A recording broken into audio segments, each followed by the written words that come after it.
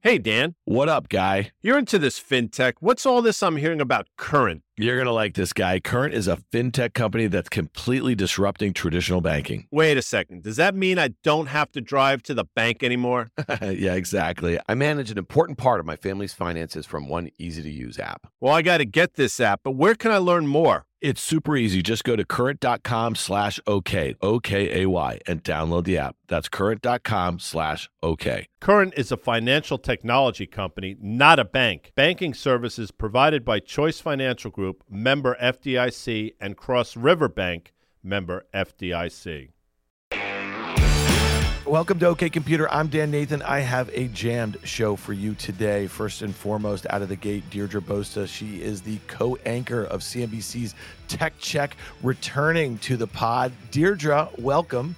Happy to be here again, Dan. Anytime for you. Yeah, you and I have a ton to talk about. I mean, you've been covering all of this Chat GPT, and it just seems like there's no shortage of headlines around these kind of language models here that have caught the rate, not just here, but also in China. Like, as I'm looking at my FactSet screen, I see Baidu up more than 10% because they made an announcement on this front. We know that Google is making some investments. As we are recording this right now, Microsoft is hosting their AI event, just talking about how they're going to integrate ChatGPT into Bing. So that is going to be just a hot topic here, and we're going to hit all that. Just real quickly, a little housekeeping. I also have a great conversation with FirstMark Capital's Rick Heitzman on the end of the great VC consumer subsidy. And then also Gene Munster from Deepwater Asset Management is going to join me to go over all of the mega cap tech earnings that happened over the last week and a half or so. Okay, Debo, let's hit this one because I've seen you all over CNBC talking about this. It feels like for a couple months now, you have a lot of reporting across all of these major companies, but it just kind of seemed like it hit the public market by storm. I think that, in December, a lot of people were talking about, is this going to be a big threat to Google? How far behind are they in OpenAI? Microsoft seemed to, like, with that $1 billion investment initially, and then this $10 billion investment, seems to have like a bit of the pole position here. Thoughts on just what's going on, because it seems to be a little bit of a mania, not just out there in the Valley, but kind of just all over the globe here. It's gone bananas, hasn't it? I mean, it's all we're talking about. I think the whole first part of our show was dedicated to this. Dan, you know that I live in San Francisco. The first time I heard about ChatGPT was at a dinner party last year. One of our guests said, check out this thing, ask it anything you want. It was ChatGPT. And we were testing out how we could ask it questions, riddles, write a poem, all the things that people are doing now. But it just absolutely exploded into the mainstream over the last few months with OpenAI once they put out their trial that you could sign up for and test out. And since then, it's just gone faster than I think probably anyone can imagine, even the guys at ChatGPT and OpenAI. I mean, there's charts, you've probably seen them, how it's reached 1 million faster than Twitter. And it's created sort of a bit of panic as well, right? At Google, you talked about earnings last week, and I've covered Alphabet earnings for years, and they're always talking about being an AI first company. Sundar Pichai saying it's at the core of everything we do. But Microsoft, OpenAI stole their moment. So now what you see is this massive tech company trying to play catch up. Today is the Microsoft kind of last minute press conference. Tomorrow we'll hear from Alphabet. All sorts of questions over what companies can use it. And just speaking of earnings season, it feels like this is the new blockchain. Everyone's just using it wherever they can, whenever they can. Yeah, it's funny. We were talking about it on Fast Money last night. C3 AI, it's run by a guy named Tom Siebel, who's been around in the software space for an awful long time. And, the stock has gone from, $10. It closed down at the end of last year, down 95% from its post-IPO high when IPO'd in late 2021.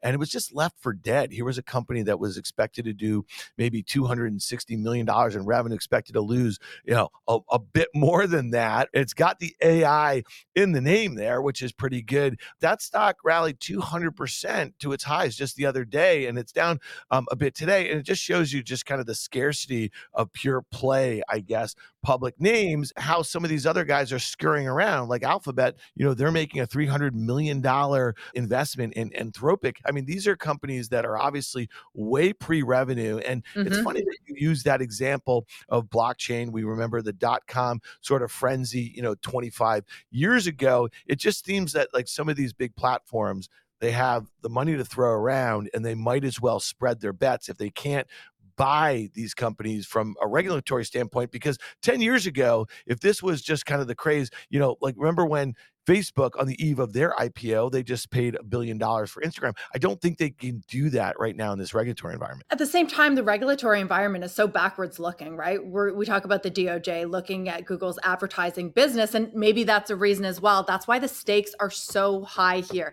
AI, as you well know, and probably a lot of your audience knows, has already been being used in different ways for enterprise for many, many years. This is the first time it's really hit the consumer. And I guess the implications for search, for Google's business, for Bing's business are so large. But going back to your comment about C3 AI, it's kind of like we're at this moment where there's a disregard for the fundamentals. Anything that has AI is buzzy. We interview Tom Siebel often after, most quarters, and he's got a lot of government contracts, and he's trying to shift his model to a consumption-based one from a subscription-based one, which is a difficult place to be if you're entering a macro downturn. So it does feel like everyone's reaching. Your point about being pre-revenue is true, but where I sit, San Francisco, it kind of feels like a return to what investors here, VCs, look for. It's that promise, that pie in the sky promise of something that can be so transformative. And certainly it's been a long time since something like generative AI has had this big an impact. We could just kind of connect this a little bit with the Web3, kind of blockchain craze of the last 5 years or so, because a lot of kind of really smart tech investors in the private markets were throwing a lot of money at these things. But what's different to me is that we were in a zero interest rate environment, and that's a very different environment right now. And when you see some of the numbers that some of these startups in this kind of AI space, and they're all like, Chat GPT competitor raising 250 at $1 billion valuation or something. I mean, those are really hard numbers to kind of grow out of. And the one thing I do think is interesting, though, is that like the open AI, when Microsoft invested $1 billion, a couple of years ago, part of that was rebates, right? To use their public cloud and to use other resources. And I think that's also what Alphabet is going to be doing. And maybe that makes a whole heck of a lot more sense, especially when you think about some of these public clouds and where they're geared towards. Obviously, Amazon has historically been geared more towards the startup space, Microsoft's Azure and maybe Google Cloud a bit more in the enterprise. I have to think that has something to do with this. Yeah, at a time too when cloud is slowing at all of the hyperscalers that you just mentioned, generative AI takes a lot of computing power, and it's a good way to invest in the next technologies, maybe hedge their bets as well. We know that Google's been developing their own AI products internally for a very long time. Maybe raises the question, why do they need to go out and invest in a Chat GPT rival? Shouldn't they already have this in-house? Well, they do. It's called Bard, and they're testing it now internally. These businesses, we talk about this cost-cutting environment, right? And they need to show efficiency to their investors, but they also need to continue to diversify. That is what they are so good at. When you take a look at Google, it's still getting 80% of its revenue from digital advertising, which may be disrupted now. It's do or die for Sundar Pichai. And that's why maybe it's not so surprising to see the urgency, the code red within the organization to make sure that they're not just on top of this trend, but leading it. Yeah, it's interesting also that one of the things that, you and I know you've been covering tech for a long time. I mean, you hear this expression thrown around all the time that technology is the largest disinflationary force and it's accelerating, right? And when you think about a technology like this and you think of all the use cases and you think about, big platform companies figuring out how to integrate it into different processes, it's hard to see it not as disinflationary. And so at a time where all of these major tech platforms grew like crazy during the pandemic, adding hundreds of thousands of employees, and now they're cutting tens of thousands of employees, right? And so if wage growth and employee headcount was, the thing that was kind of potentially going to weigh down on margins in a decelerating environment, which we are in, and that's one thing that I think you and I could definitely agree on. post the Q4 earnings, and at least the sort of color that we got about the existing period is that growth is decelerating, right? There's no doubt about it. And a lot of these companies have to keep up with these cost cuts here. I just wonder, how much of the integration of these technologies is going to be hype in the near term, you know what I mean? But I think the long term, it will most definitely be disinflationary. Hype, absolutely. But you think about a product like Bing, which had trouble getting off the ground. Is everything changed at the end of this week, Dan? Are we going to be searching in a very different way?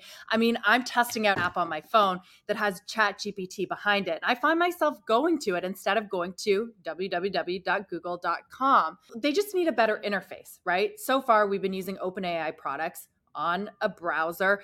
I have to keep signing into it. It's not all that intuitive. There's an app now. I don't know if I can say which one it is. I'm testing it out. It has a database too of what people are searching for. And the idea of search is transforming in real time. So while there is a lot of hype and perhaps this takes months and years to play out, I think there is the possibility that on the consumer side of things, the consumer facing, this takes off faster than anyone expects. And ChatGPT was really the model for that, reaching 1 million users faster than anyone could have predicted.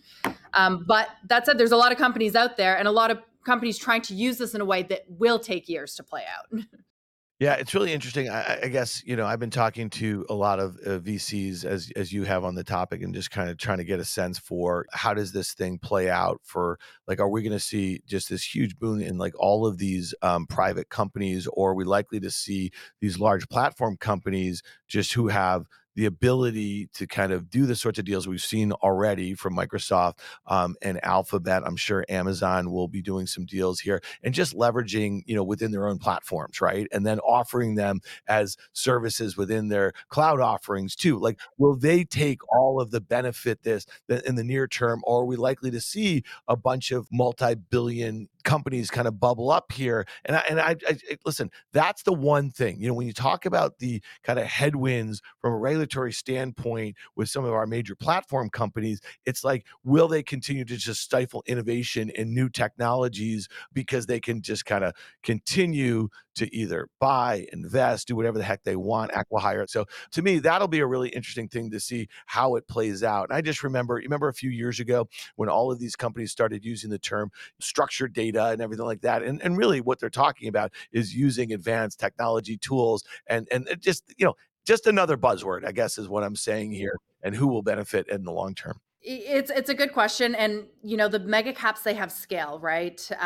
It's not just the consumer facing, the search potential of generative AI, but when you think what Microsoft has and what they can offer, OpenAI is their Office product suite, right? They have millions and millions, hundreds of millions of users on Teams and Office, et cetera, that they can achieve that scale with. And I think that's the promise of this technology, is the licensing of it, right? Where are we going to see it? You mentioned public cloud software. You can imagine that it's going to be everywhere. There's going to be apps built on top of this. So certainly it's moving fast. And I would say that maybe that's another concern. We've lived through this rise of social media, and right now it's all everyone's talking about, and the hype machine is going. But maybe the not so desirable impacts of this technology, like IP theft and plagiarism and privacy, that has yet to really show itself. But I have a feeling that that's going to rear its head soon enough, and the regulators are going to be looking at it. The question is,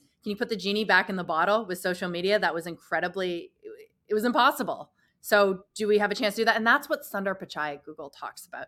He says we need to be bold, but we also have to be responsible. You can read that as an excuse maybe for them not getting a product out sooner. They want to do it carefully, but it does raise questions about the speed we're seeing things happen now. All right, let's switch to bold and irresponsible. There was an article in the Information yesterday about Musk's Twitter has just 180,000 US subscribers, 290,000 globally. And that is for products like Twitter Blue and maybe some other subscription products there, maybe getting your gold check and all that stuff if you're a corporation here. But it's interesting, this is a company that has over 400 million monthly active users. And when you do the math, I mean, I can do that math. I mean, that is, like less than 1% of their users. This is 2 months in here. 0.2, I believe, of monthly active users. which is crazy when you think about, because the information was also reporting a few weeks ago that Q4 revenues, we know those are primarily advertising revenues, were down maybe 35% or so. I mean, this has the makings of just being, an absolute disaster. He did make that first interest payment. We know that a lot of the rate on a lot of that debt that he has is floating. We know where interest rates are right now. I mean, this seems to be a really difficult situation because, he at first was like, listen, we can make it up in subscription products, what we're losing in ad revenue. And then I think at some point last year, he probably did some of that math and it's coming out right now where it's like, well, we may have to file for bankruptcy. And the other question I would just make is that, or have for you is that Tesla shares, and that to obviously fund the purchase of this 30 billion in equity and 13 billion or so in debt, have rallied from their lows in January about 100%. He said he's not selling any more stock, but God damn it. I mean, like, I got to think that he's ready to sell a whole heck of a lot of stock here and really put to rest some of the issues as far as how this company, Twitter, stays afloat. Right. The question is, will he have a choice, right? If Twitter continues to put up numbers like this and fail to get more people to pay for the subscription service, it feels inevitable, right, that he's going to have to sell more eventually in terms of Tesla. And also the rally this year has been momentum based, right? Not necessarily fundamentals like a lot of the other companies that we've been talking about in tech. Do we give Elon Musk the benefit of the doubt? I mean, in the lifetime of Elon Musk and what he's been able to achieve, you could say that it's still early days for Twitter and that he's still figuring it out. He's still sort of in a room holed up not far from here in San Francisco, tinkering with this. I don't know. I tend to want to give him the benefit of the doubt because he's solved problems that no one else has. He's made Tesla into what it is today. He's gone to space. He's created so many compelling products. But as you said, he took on a lot of debt to do this deal, and he has kind of a clock ticking. No doubt about it. And, here was an interesting, on that front, as far as rates are concerned, valuations and the like here. There was an article in the Wall Street Journal, and it just kind of caught my attention here. Speculative stocks soar as investors dust off the low rate playbook. And then here's one from Bloomberg. Fed's Bostic says higher rate peak on the table after jobs blowout. Okay, so like when you think about this, investors, you just said this is like kind of a momentum led rally that we've seen in the NASDAQ, which is up 13% or so on the year already here. And the anticipation of rates going lower, despite the fact that we're just going to continue, especially with that jobs report. I mean, like the stickiest part of inflation has clearly been jobs and wage growth here. And one of the reasons why we just said a lot of these companies are aggressively trying to cut jobs here. But when you think about the stocks and how much some of these things have moved with deceleration in like a lot of their core metrics, and who knows, this whole idea that we are entering into a soft economic landing, that's not what I heard from some of these major platform companies. And I'd love to get your take on that a little bit, because it seems to be what they were kind of talking about, the lack of visibility that they have right now. They are preparing for tougher times. The stock market is saying something different. This disconnect is pretty fascinating. We were so prepared for a really ugly earnings season. It wasn't a disaster, but it was still very disappointing. And to your point, let's take a look at cloud, right? A lot of investors look at the hyperscalers, Microsoft Azure, Amazon AWS, Google Cloud, to figure out how other companies are spending. These numbers came in lower than anyone expected. I mean, Amazon's AWS is expected to dip into, the growth rate that is expected to dip into mid-teens. And the markets ignored this. We had Bill.com CEO on this week too, who said that what he's seeing from the SMB side is a serious slowdown in spending, but the market isn't paying attention to it because it's reacting to the macro, as you say. So how long until these fundamentals start to come in and investors respond to that? I mean, we've got Fed Chair Powell speaking this afternoon, and the question we have is he going to be dovish or is he going to be hawkish? Does he have to make up for last week when he was perceived as a little dovish? I don't know how this plays out, but I will tell you, Dan, that we have some people, not the majority of them, coming on air. We had one today, a guest who lived through the .com bubble and then bust, who says it kind of looks like that more than it does 08, 09. So are we in for a reckoning? Could we retest those valuations? To your point, what's the right valuation level to retest? Is it when we still had low rates and easy money, or before then in a higher rate environment?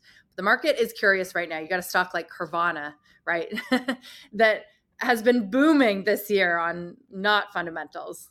Yeah, well, listen, as we're speaking, Fed Chair Powell is out and he's saying the Fed will likely need to push rates higher and the stock market is rallying. I mean, so again, to the point we're in, the NASDAQ is maybe close to 20% off those October lows. And you see all the data. If you go back and you think about, 2000, 2001, 02, there was a lot of bear market rallies that equaled about 20%. I remember them. I lived through it here. I don't think we're out of the woods yet, but listen, Debo, I appreciate you coming on. Hopefully you'll come back very soon. We have a ton to talk about every week here. And so I'd love to get your insights as much as we can. So I appreciate you coming here and dropping all this knowledge on the OK Computer listener. Well, I love the pod. So anytime you ask, Dan. Hey, stick around for my conversation with Rick Heitzmann of Firstmark Capital and also Gene Munster of Deepwater Asset Management.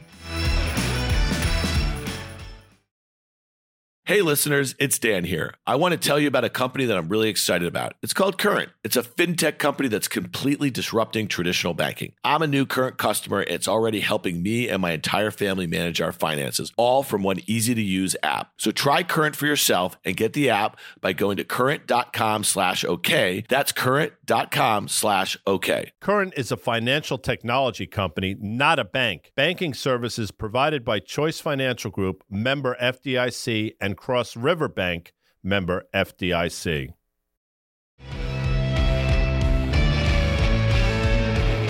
I'm back with Rick Heitzmann of Firstmark Capital. We thought this would be a good opportunity. Rick has a little theme that he and I have been talking about. I know that is probably on the top of your mind, some of the kind of consumer marketplace internet models here. And again, he was the first institutional capital into Pinterest. We are recording this on Tuesday afternoon, the day after the company reported their Q4 earnings, guided down, and we'll hit their quarter.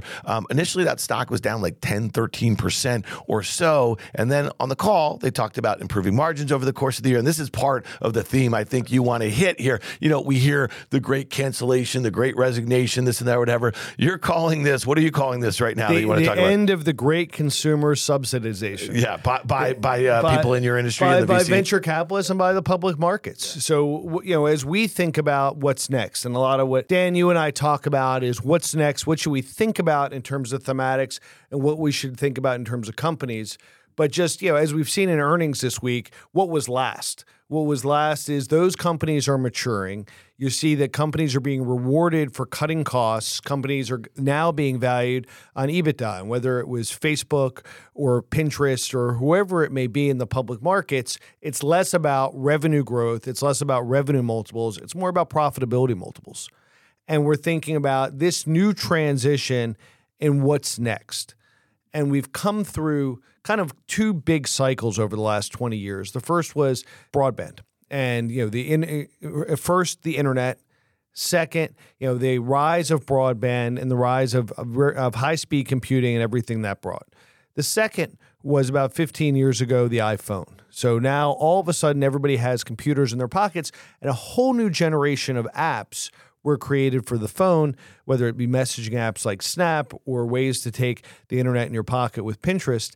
And now people are looking to what's next. And that's kind of what I think about every day. Some of these models that were born post-financial crisis, that confluence of mobile, social, broadband, we know that just was kind of an explosion, a whole host of things. And then if you throw in the public cloud, that was just kind of an exciting cocktail for innovation. But here we are. And so your point is that a lot of those platforms the last 10 years that were subsidized when they were private, by VCs, now that's kind of coming undone a little bit in a higher interest rate environment in the public markets. And so the question is, what's next? Let's do a little postmortem, though, on some of these names, because you just mentioned the Meta. And again, we've spent a lot of time on this podcast over the last year and a half talking about Meta. They were dominating the attention across their platforms when we were all locked down at home. And then they had this kind of shift as far as strategy focused on the metaverse. And then all of a sudden, investors, as they started to say to themselves, okay, we're going to be in a slower growth,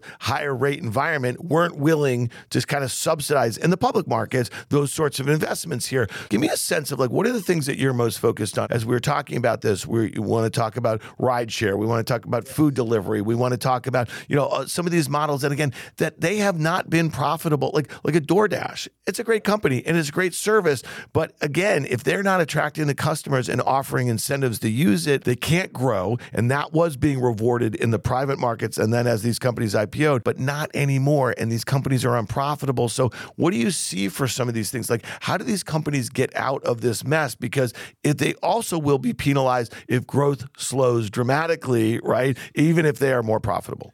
So there's a couple different pieces there. First is, what were the models that people bought into? And even the original Facebook logo model was user-generated content.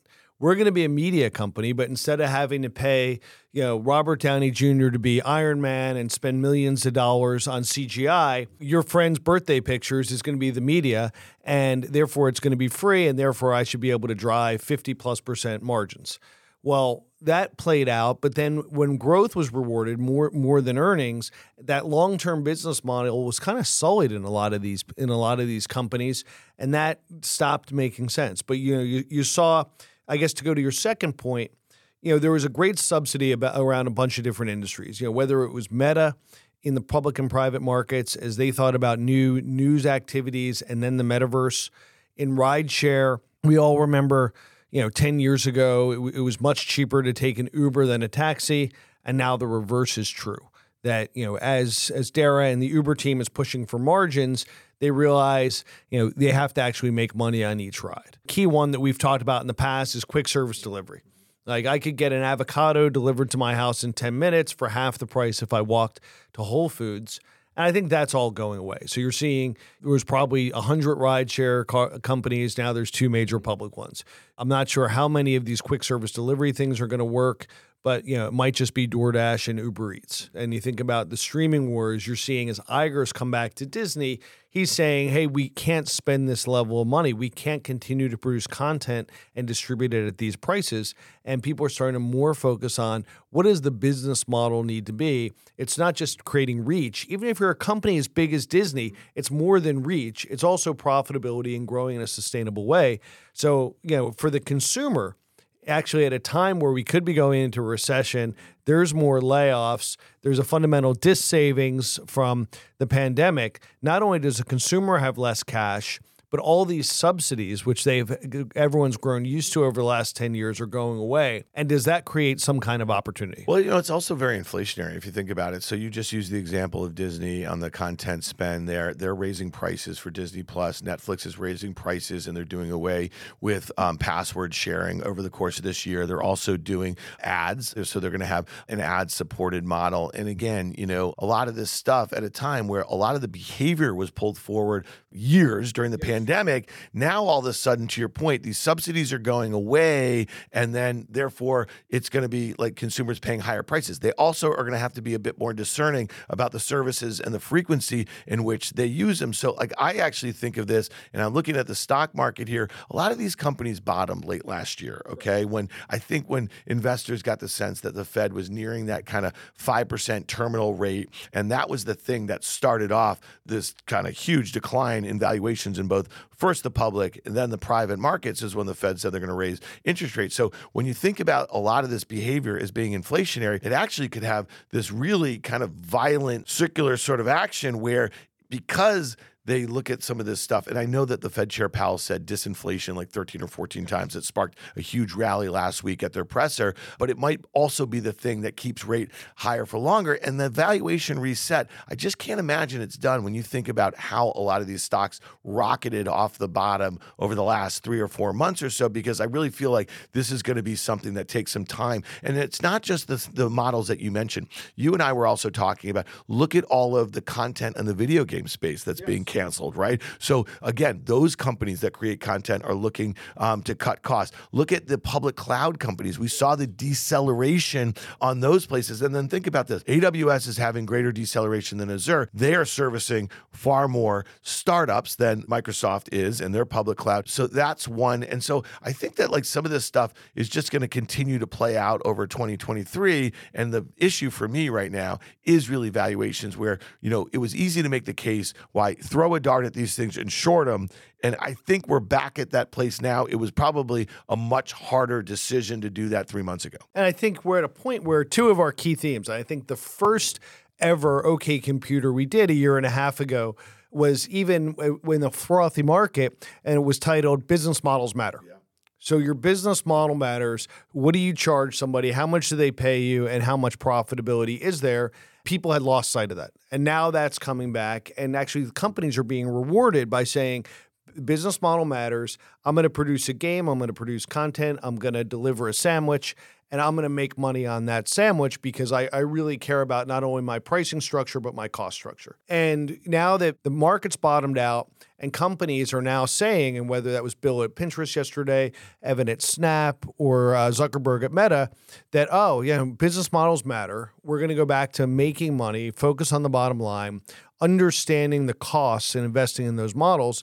That's going to shake out. Now, I think what we're going to see going forward is it's very easy to pay lip service to business models mattering and getting religion on cost structures. But who's really going to do it, and what do those business models really look at, which ties to one of our other ongoing themes here at OK Computer of, there's some babies and they're getting thrown out with the bathwater, and who's really going to be able to execute against this cost structure, and what do these business models really look like at scale? Let's talk about Pinterest real quickly because I know it's top of mind. They reported last night, CEO came on our show last night, and he did a great job. I mean, again, this is a company that is seeing deceleration. Mm-hmm. They saw a massive pull forward. I think it's also important to kind of recognize the fact that, this is not a massive revenue company, right? So they have the benefit, they have the tailwind of this huge secular shift, right? Yep. As it relates to e-commerce and the situation where they have a really unique spot as far as discovery. And they keep talking about commerce. And I'm sure when you were on the board years ago, that was part of your 5-year plan, exactly. But it wasn't in place. And I look at a company like this, the stock was baby with bathwater. This was last spring of 2022. It traded as low as 16. Well, here it is at $26 here.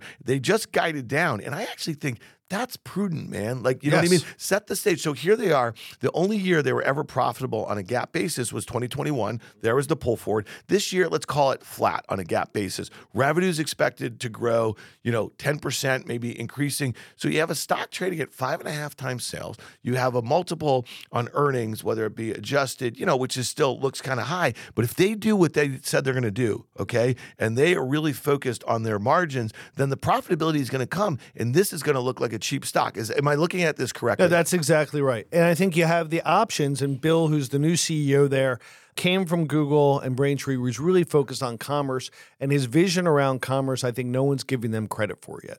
So you're saying, all right, on the pure Pinterest classic, for lack of a better term, we're going to control costs. We're really going to focus on ARPU and being able to drive revenue per user, even in a decelerating growth of the user base. And then we're going to be able to layer on in the medium-term commerce. So you have a pretty good floor because you're not trading at a crazy multiple of sales or EBITDA, but you also have some optionality on some upside as the commerce picture becomes more clear. All right, let's talk about this. Interest rates, whether you people who are here for the tech conversation like it or not, the wonk is part of this because, free money, okay, like 10 years of zero interest rate policy, the ZIRP, as we like to call it, was one of the impetuses for the creation of a lot of these companies, right? If there wasn't money moving to alternatives like venture, okay, looking to kind of go out on the risk curve a little bit, a lot of these companies would have never been created. They never would have been funded. They never would have been able to subsidize the growth, that sort of thing. So here we are.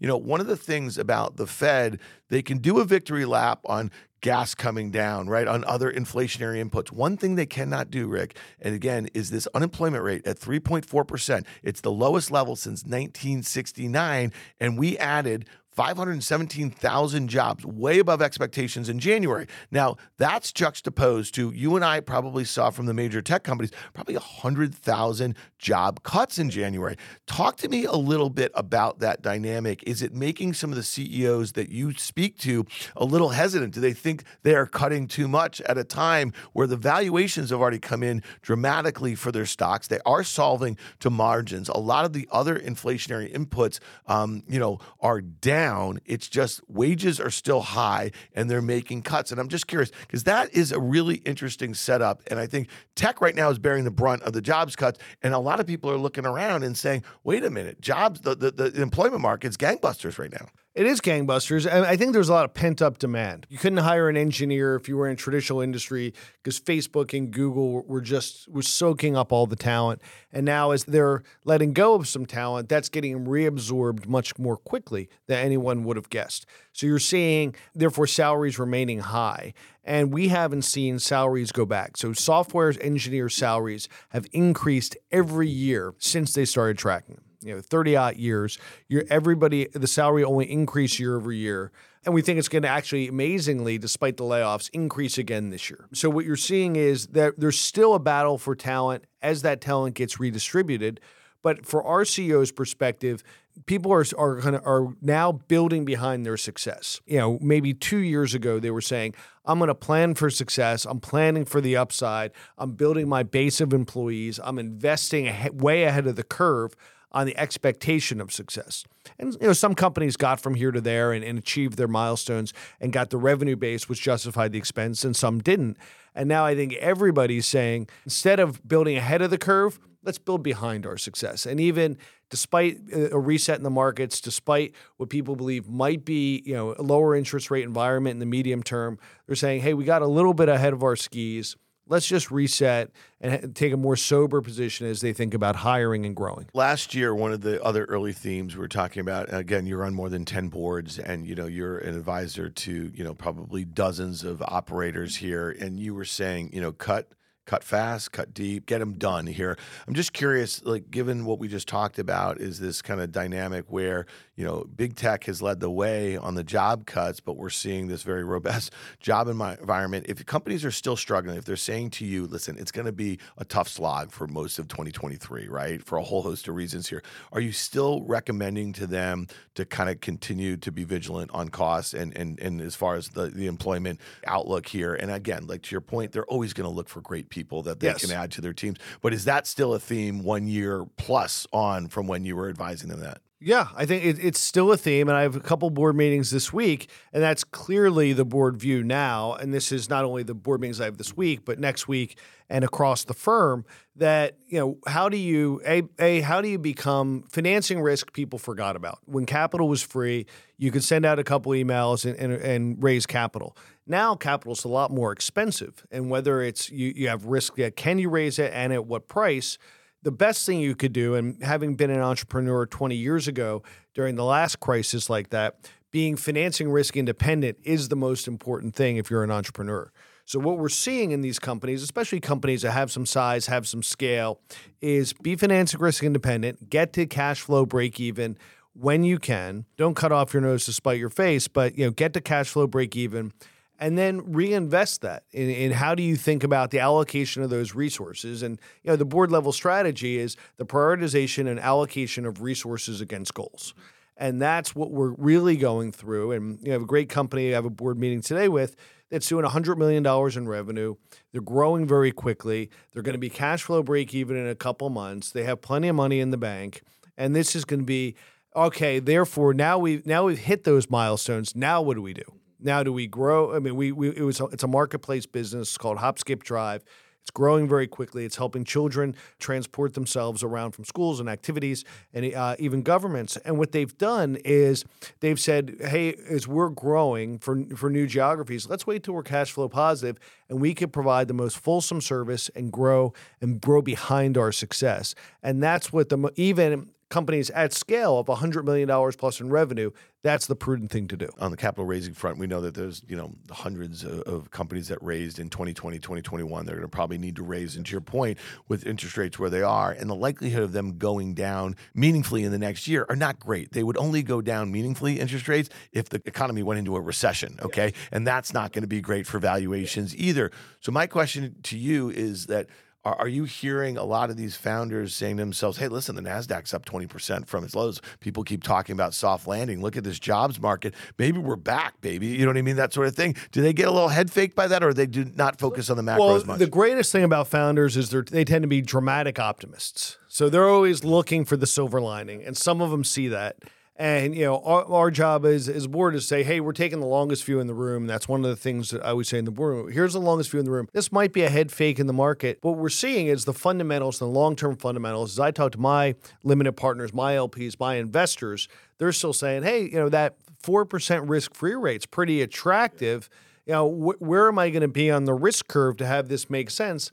And you're seeing people pull out of the venture asset class, at least until the market normalizes, especially when they can get a yield risk-free. So I think it's going to be hard for those folks to, venture companies to raise money, at least through the rest of 23. And then you're going to have to prove yourself and earn in to those milestones to raise that next round of capital. All right. Well, you heard it here at the end of the great VC subsidy. Rick Heitzman of First Mark Capital. Thanks for being here, man. Thank you.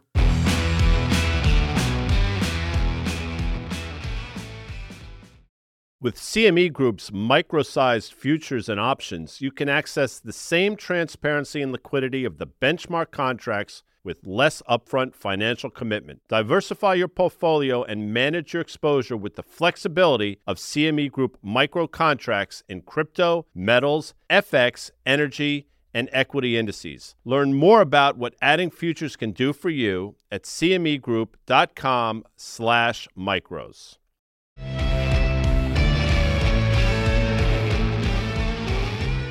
Welcome back to OK Computer. I am here with Gene Munster. He is the managing partner at Deepwater Asset Management. Gene, welcome back to OK Computer. How are you? Doing fantastic. Wonderful to be back. Yeah, heck of a last few weeks, and I get to see you, I feel like, every night on Fast Money as these earnings reports have been coming out over the last few weeks or so, and you are just breaking them down real time.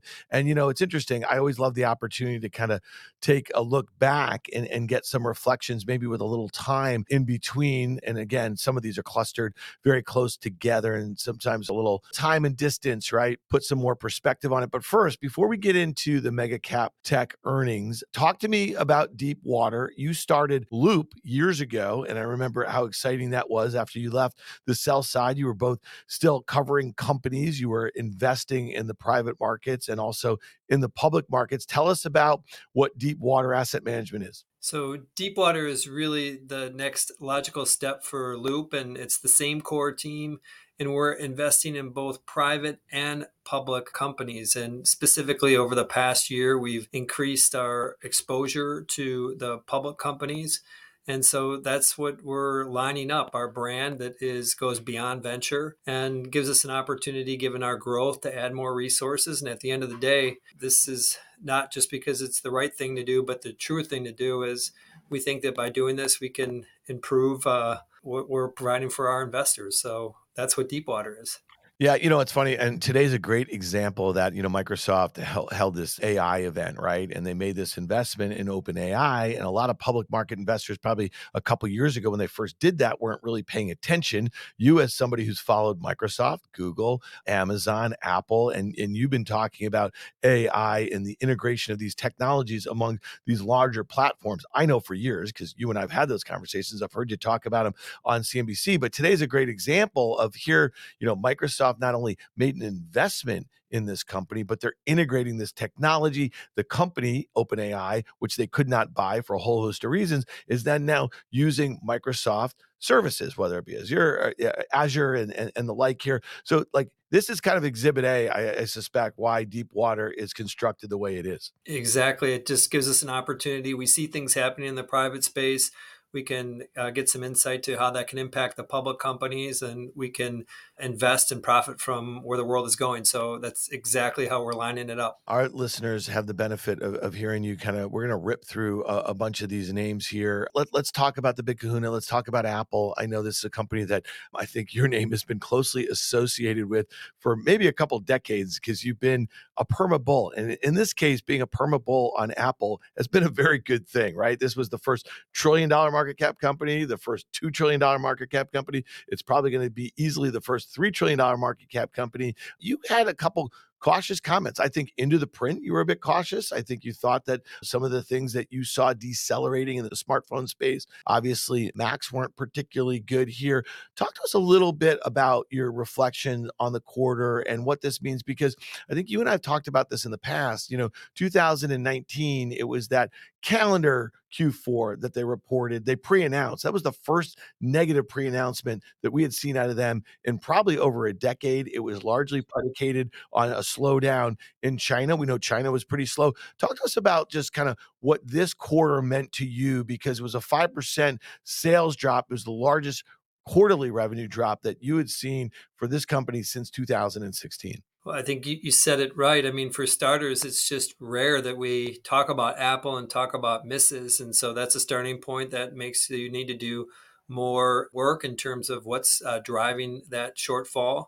And it was a little bit of a unique dynamic in the sense that they pre-announced in early November that the supply issues in China were going to have a negative impact on the quarter. So the adjustments, analysts made those adjustments, and they still came in below expectations, in part because of the macro, in part because of the operational side, the logistics piece. And so what my goal in this was, we had generally a good sense that this was going to be a miss. We can look at the TSMC numbers. We could look at some of the other IDC numbers on the Mac side. And so we had a sense that this was coming. The piece where I missed on this is a belief that I thought that even though everyone knew that things could be light, that it's still, until the numbers are printed, especially a company like Apple, it's so rare that they miss. I would have expected the stock to have been down on that. And usually it's rarely everything is fully priced in. In the case, the reason why I think it's held in there is that if you do peel back the layers and take the view that some of these the supply chain stuff will work itself out, and eventually the macro is going to work itself out. What's most important is to have an engaged base. And of course, they announced they hit that 2 billion active device numbers. That's up 8% year over year. So that's a similar size as Meta has in terms of daily active users, 2 billion. They're growing, Meta's growing their daily active users at about 1-2% a year. Apple's growing there, if you want to consider that kind of comparable metric of active devices, up 8% a year. So same hard numbers to comp against. That's pretty impressive. And I think that's one of the reasons why the stock held in there. There also was some positive updates in terms of the number of subscriptions they're adding, despite the slowdown in services being up only 7% year over year. They had good engagement. And so you kind of break the quarter into two pieces. One is, yeah, it was bad, but it was not a reflection, I think, an underlying core engine of how Apple, what they've done. And just to finish the thought quickly, Dan, what they do is come out with a product that people love, and then they buy other products, they upgrade those products, and then they fall in love with other products, and that flywheel seems to be intact. And to your point about the services, when you think about, it's been reported that they're going to come out with a mixed reality AR, VR sort of headset. You can only see that just, again, like that being a big driver of the sort of engagement that you're talking about on a 2 billion iOS installed base. And again, we haven't even talked about payments. I mean, the list goes on. And this is one of the things why investing's hard, people, as you know. And so, there was, when that stock got to $125, I mean, some of us got a little cute. We're like, well, it's probably going to 100, sort of thing. And then you want to buy it for all the reasons that you just mentioned. But for some reason, it just didn't get to that kind of discounted phase. And I guess my last question, Gene, on Apple is that, expectations right now for earnings and sales, let's call it at best, is low single digits growth this current fiscal year, right? And so we have 3 quarters left. We have flat margins from here to, that as far as the eye can see, about 43%, which for a hardware company, which they primarily still are, is remarkable when you think about the smartphone industry. Why do investors not seem particularly bothered at 25 times? Are we going to start thinking about this the same way we think about Coke or Pepsi as a consumer staple? You nailed it. I think that that's effectively what's happened in the past year, 2 years, is that it's funny, when the conversation around Tesla is that it's not a car company, it's a tech company. What does that mean for the multiple? And in the case of where Apple's at, the conversation, is it a tech company or is it a staples company? And I think when you look at these engagement numbers, and I think that it points more to Clorox and Coca-Cola than it does towards a typical tech company. And investors reward that.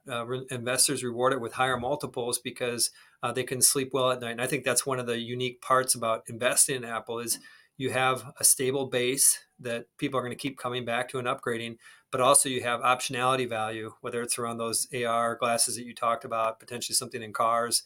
They just have optionality, which something like Clorox and Coke don't have. That's right. Okay, let's talk about Microsoft really quickly here, because again, here's one that on the 2024 consensus, looking for double-digit earnings and sales growth, and this stock trades at the same multiple as Apple, which is expected to grow far less, like we just talked about year over year. So when you see things like this integration of Chat GPT into Bing, which I don't think that Bing was on your bingo card for a big driver of this year's sort of growth, does this kind of say, okay, this helps justify that premium multiple here, because here's a company that not only is thinking out and thinking about how they're competing with Alphabet, Google in particular. They made this investment in OpenAI before it became a real buzzy sort of thing. And then they didn't even double down. They went all in, and they're actually moving very quickly to introduce products that consumers can use. It's definitely risen quickly on our list. And I would say that at this point, we don't own Microsoft, but it's one that I've been doing more work on, not because of all the buzz. I just want to try to step aside from all the buzz, but the substance of what's going on. And there's the Bing integration piece. So when we think about Microsoft and think about AI integration, these large language models, LLM that people refer to, I think the world's going to be kind of split into two. There's going to be the information side of that, and then there's going to be the productivity tool side of that. The information side of that, I think ultimately is going to be won by Google, and they're going to come out with their competitor here with Bard, and they're going to integrate Google search into that. They got 90% share. They're probably going to have a better product, and that's kind of what Bing showed. That's what Microsoft showed with Bing today. So even though it's nice and the demo was really impressive with current information added to GPT, it's not the reason what gets me more excited. What gets me excited is that 40% of global information workers use Office, and there are products. A lot of people use Gmail, but a lot of people use Outlook and Word and PowerPoint and Excel. And that integration is something that I think can provide an easy opportunity for them to start to upsell. They're not going to see the leverage in it probably for a few years because the amount of investment that this is going to take.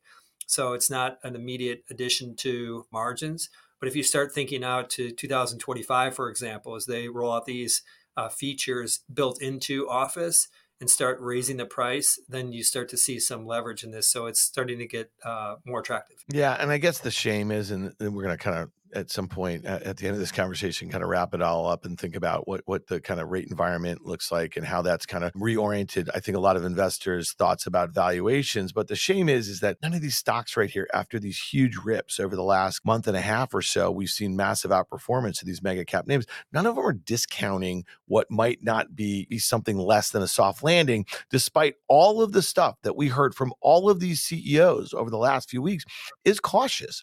So is it cautiously optimistic? Of course. And that's the thing that really sucks, is that, if you didn't kind of just basically hold your nose in mid-October and just buy, and then even when we had that retest in, December or something like that, it's just getting to a point where I think a lot of this stuff feels a bit frothy here. Let's move over to Alphabet here, because this is one, I think, on valuation. I think you probably feel that way. It's one of the ones that we hear routinely. Expectations for the next 2 years, this current year, 2023 and 2024, expected about 20% earnings growth for the next 2 years and about 12% sales growth, trading, on the out year at a market multiple right now. And so I guess is one of the reasons why is that some of the things that we just talked about is just kind of all focus on Google and maybe that core search capability. And is that one reason why maybe consensus estimates are a bit more conservative, at least as it relates to, from a valuation standpoint, the multiple you're willing to pay for that expected earnings and sales? I think it's a good risk reward. I would say if you had to compare the risk reward of Google right now to Microsoft, I think it favors Google. Do you own Google is in part because of what we see as this fabric, and their comps are going to be getting easier. fabric of commerce, fabric of the internet, fabric of our lives. We couldn't live without Google. And that is the reason why I mentioned that, is it becomes such a part of our living that it is undoubtedly impacted by the macro. And I think we're just going to get to easier comps next year, and that's going to be particularly good for Google. From the perspective of kind of what's exciting, where's the leverage point? There's a couple of them. One is related to what they're going to be doing with Bard, and I suspect they're going to have a better chat bot. The reason is in 2017, they started to change their message to investors from organize the world's information to be an AI first company. They've been pretty consistent about that. They've been apprehensive at coming out with products because there's some reputational risk. Now they're willing to take some of those chances. And I think ultimately that's going to yield better search products. So even with the 10 blue links, I think we're going to get more accurate search with some of this AI. And then just some more exciting products, some tie-ins with Gmail about helping write your Gmail. You see that prediction sometimes when you're in Gmail and it tries to finish your sentence when you write in an email. That's just the start of it. I mean, it'll do the whole email for you. So that's an exciting part. And then separately, as they talked on their last earnings call about having a durable model. Durable model is code for higher margins. Unfortunately, that probably is going to include further headcount reductions. Google has a culture that they're trying to shift from being a very family-like culture to more of a family and profit-focused culture. And that's a hard thing to do. But for investors, as you think about over the next 1 to 2 years, I suspect we'll see further reductions in headcount, mostly through attrition.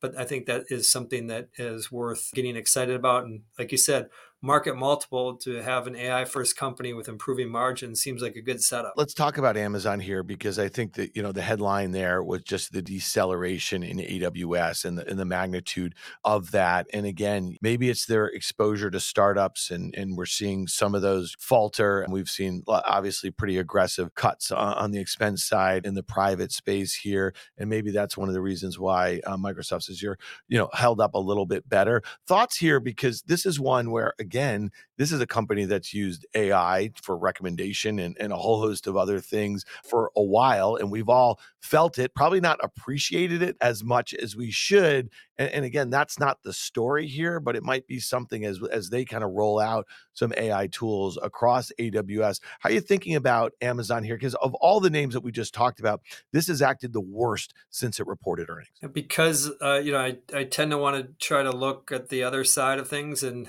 this, as you said, it's acted the worst. And so I naturally want to see, like, what are people missing on this? And I don't think investors are missing much. I think that there is, just still a great company long term. All the good stuff. We're still bound to them for commerce purposes, but we do need to see some sort of get to a point where we're starting to comp easier comparables on AWS and on some of the core commerce business. And we probably don't get that for another 6 to 9 months. My suspicion is that if you want to own something for the next 3 months, this probably doesn't make sense. If you want to own it for the long term, I think it still very much makes sense. And this is one that I used to cover as an analyst, covered from many years. And, they have a method about it, different CEO, obviously, but this method is that they typically will go and flex their profit muscle at a certain point just to remind investors that there's hope out there. And I suspect that they're going to probably do that in probably sometime in 2024 is to start to show some expanding margin, and margins have been going down pretty dramatically over the past year. And so this is not one where you can sleep well at night owning it, but it is one that if you have the advantage or the luxury of owning something for a year plus, I still think it's going to be in a great place. Well, yeah, and I'll just say this. I mean, given the rallies that all of these names have had, from those October lows, that if you were in the camp that the sentiment might shift here, right? Because I think everybody got so bared up into year end. And I think the conventional wisdom is that we're going to have something worse than a soft landing economically, the way that these companies were signaling that they had to cut costs, that maybe they just didn't feel particularly great, about the near term. And, when you saw the turn of the calendar and it was just like,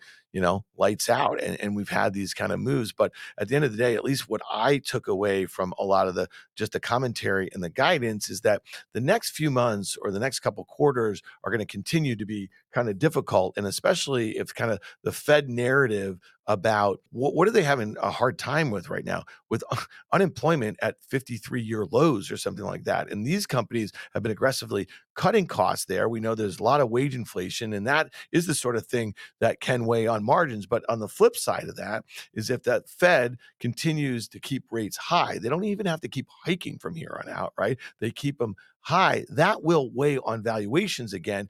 And you're going to have the opportunity to dollar cost average some of these names on their way back to their October lows. I just can't imagine, though, Gene, when you think about, yes, we saw multiple compression in a lot of these names before estimates started coming down in 2022 in a meaningful manner. Okay. But at some point, there's just no way that we have a bear market, in my opinion. I'm the fast money guy here, where we basically bottom out at like 17 times the S&P 500. Just thoughts on that, because you've seen different cycles and you've lived through some of these big bear markets.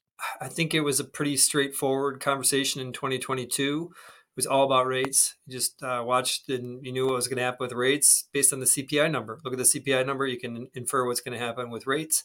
And you didn't have to overthink it. I think in 2023, it's the second, you have to think about the second derivative. And of course, the second derivative would be the pace of rate hikes. And the conversation is about what's going to happen with the hikes and when are the hikes going to start to pare down? Could they come down at the end of the year? Could they be raising throughout the year? All of that, I think it becomes a secondary topic. And if I was going to put all this together, I think that, we had a big spike up here. It would be natural for us to have a pullback. But my sense is that the market's going to look further at the second derivative. And the second derivative is that the pace of hikes is going to be declining, the percentage pace. And we've been through, especially tech investors have been through a lot. And I think they get kind of numb to it. And that's a good thing for stocks to start to improve. So one thing that we can count on is we're probably not going to get what everyone expects, which is a soft landing. We're either probably going to navigate through this better or it's going to be worse. And I think in both cases, as you fast forward 6 months from now, it's probably a good thing. If the overall macro gets worse, rates are going to go down, and don't fight the Fed, the tech stocks are going to go up. And if the opposite happens, if things aren't as bad, I think people say, you know what, we navigated this successfully. And so things probably are going to look up. And just to be very clear is that, just our pace of deployment, we're not out chasing. And what keeps me up at night is just that there are a lot of people out there like me who are still kind of waiting for a little bit of a pullback here for what should be a better back half of the year. We've talked about Tesla a bit, and this is a name that I know you've liked a lot for just basically long-term secular sort of reasons. I know you got a bit cool on it last year, and this stock went from above 400 in late 2021 to early this year to about $100, 101. I mean, it's just a remarkable sort of 75% drop, and it was over $1 trillion market cap at its highs.